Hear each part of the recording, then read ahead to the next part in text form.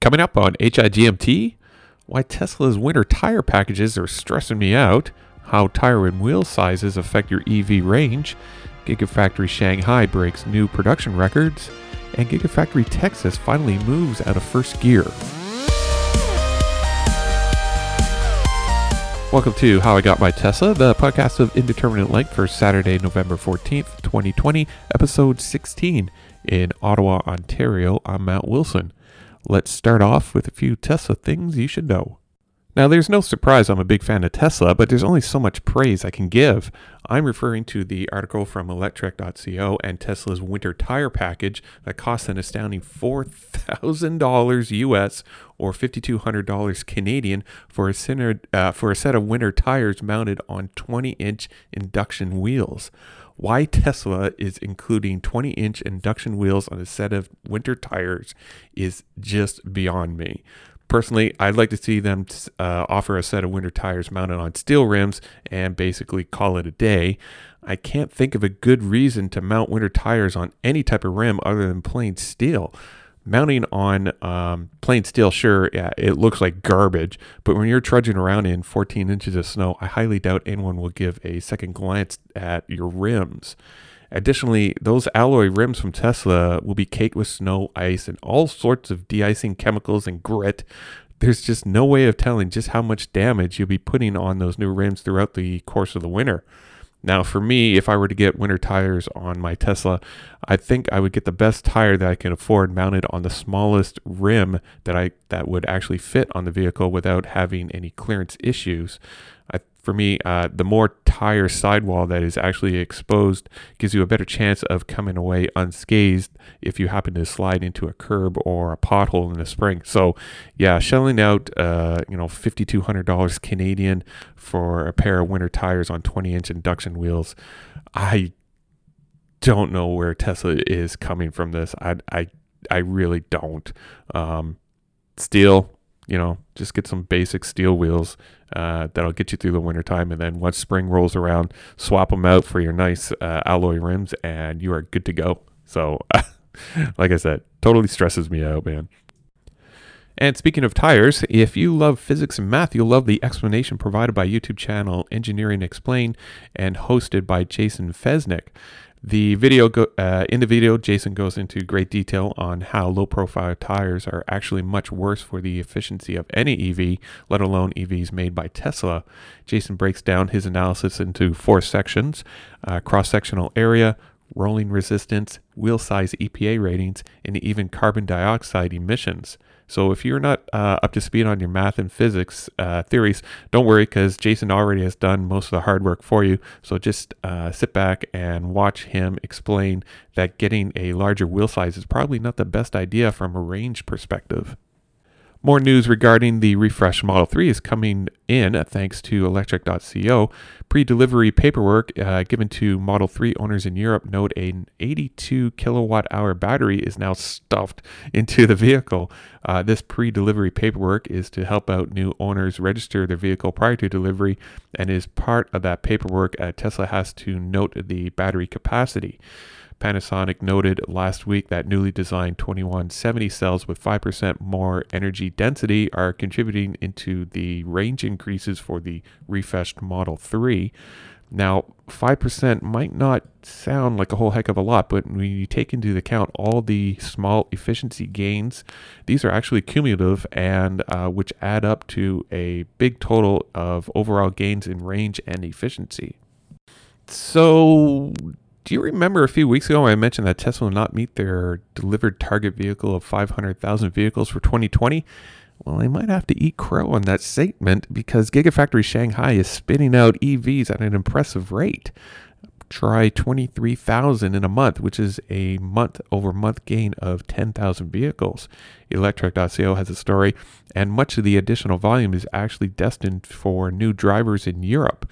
So I'll include another link to the Teslarati.com story where they also ran with this news and dove into more detail about the EV market in China and where Tesla currently stands in terms of reaching their 500,000 delivered vehicle mark.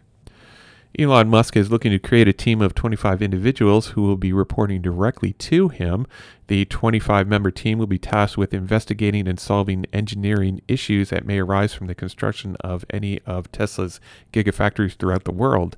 The first area of concern, as outlined by electric.co, is the Gigafactory Berlin, where obtaining the required permits for construction have been somewhat of an issue for Tesla. Only 3 requirements are needed to apply: proof of demonstrated exceptional engineering talent, being a great problem solver and having an unconventional approach to problem solving, and finally, energized to make amazing things happen. So there's an email address for anyone who's interested, and the email address is 25guns@tesla.com. And still on the subject of Gigafactory Berlin, we're getting some great interior pictures thanks to Teslarati.com and Twitter user GF4Tesla.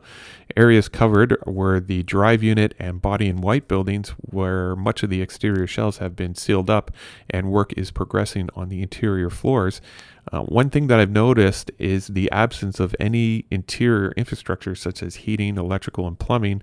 So although the buildings may appear to be ready for production from the outside, interior fit up is where a large part of the work that still remains. In not so surprising news, Tesla has filed for its own battery cell production for the new Gigafactory in Austin, thanks to Teslarati.com and the Texas Commission on Environment Quality. The new 4680 cells will be a key part to the Cybertruck's and Model Y success. The Model Y out of Texas will be following the same assembly methodology as Gigafactory Berlin and their Model Y, with the battery cell being a structural component to the chassis and with aluminum castings in the front and rear of the car. The article also links out to videos on the construction site down in Tesla, so be sure to check it out.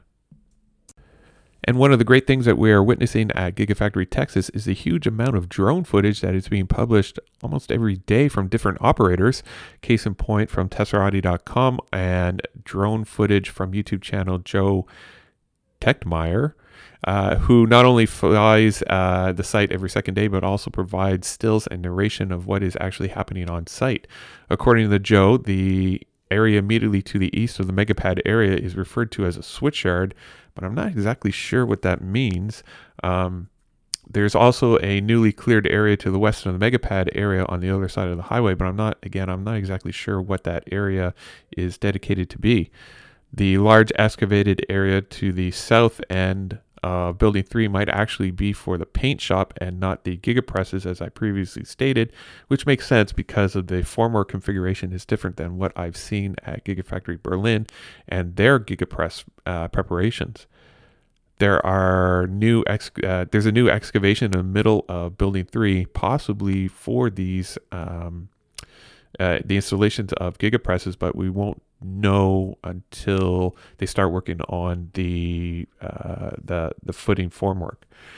There are now 6 mobile crawler cranes now visible on site, and new steel is being delivered and assembled in the Building 2 area, basically expanding the small area of steel that was in place for a few weeks now. Building 2 perimeter wall foundations are being formed along its north end, and there's still a lot of geopier work that is happening on site, closely followed by column footing preparations. The mobile concrete plant to the north of the megapad area seems to be running at full force, but there's still no underground supporting infrastructure anywhere on site. They're just working on preparations for all 3 buildings. And that should pretty much do it for episode 16 this week. If you are purchasing a Tesla and you're looking for 1,000 free supercharging miles, you can use my referral program link. It's in the show notes below. You can reach it at ts.la/Matthew40942. And hashtag for this episode, let's try hashtag Tesla Ramp. And the overall hashtag for this podcast is hashtag HIGMT. And if you have any feedback for me, feel free to throw me an email at howigotmytesla@gmail.com. And you can always watch my progress by visiting howigotmytesla.com. You can finally follow me on Twitter and Instagram by simply searching for How I Got My Tesla. So thank you for listening. This podcast is produced by Matt Wilson and hosted by Squarespace. Music for this episode is Cascade by Cubby.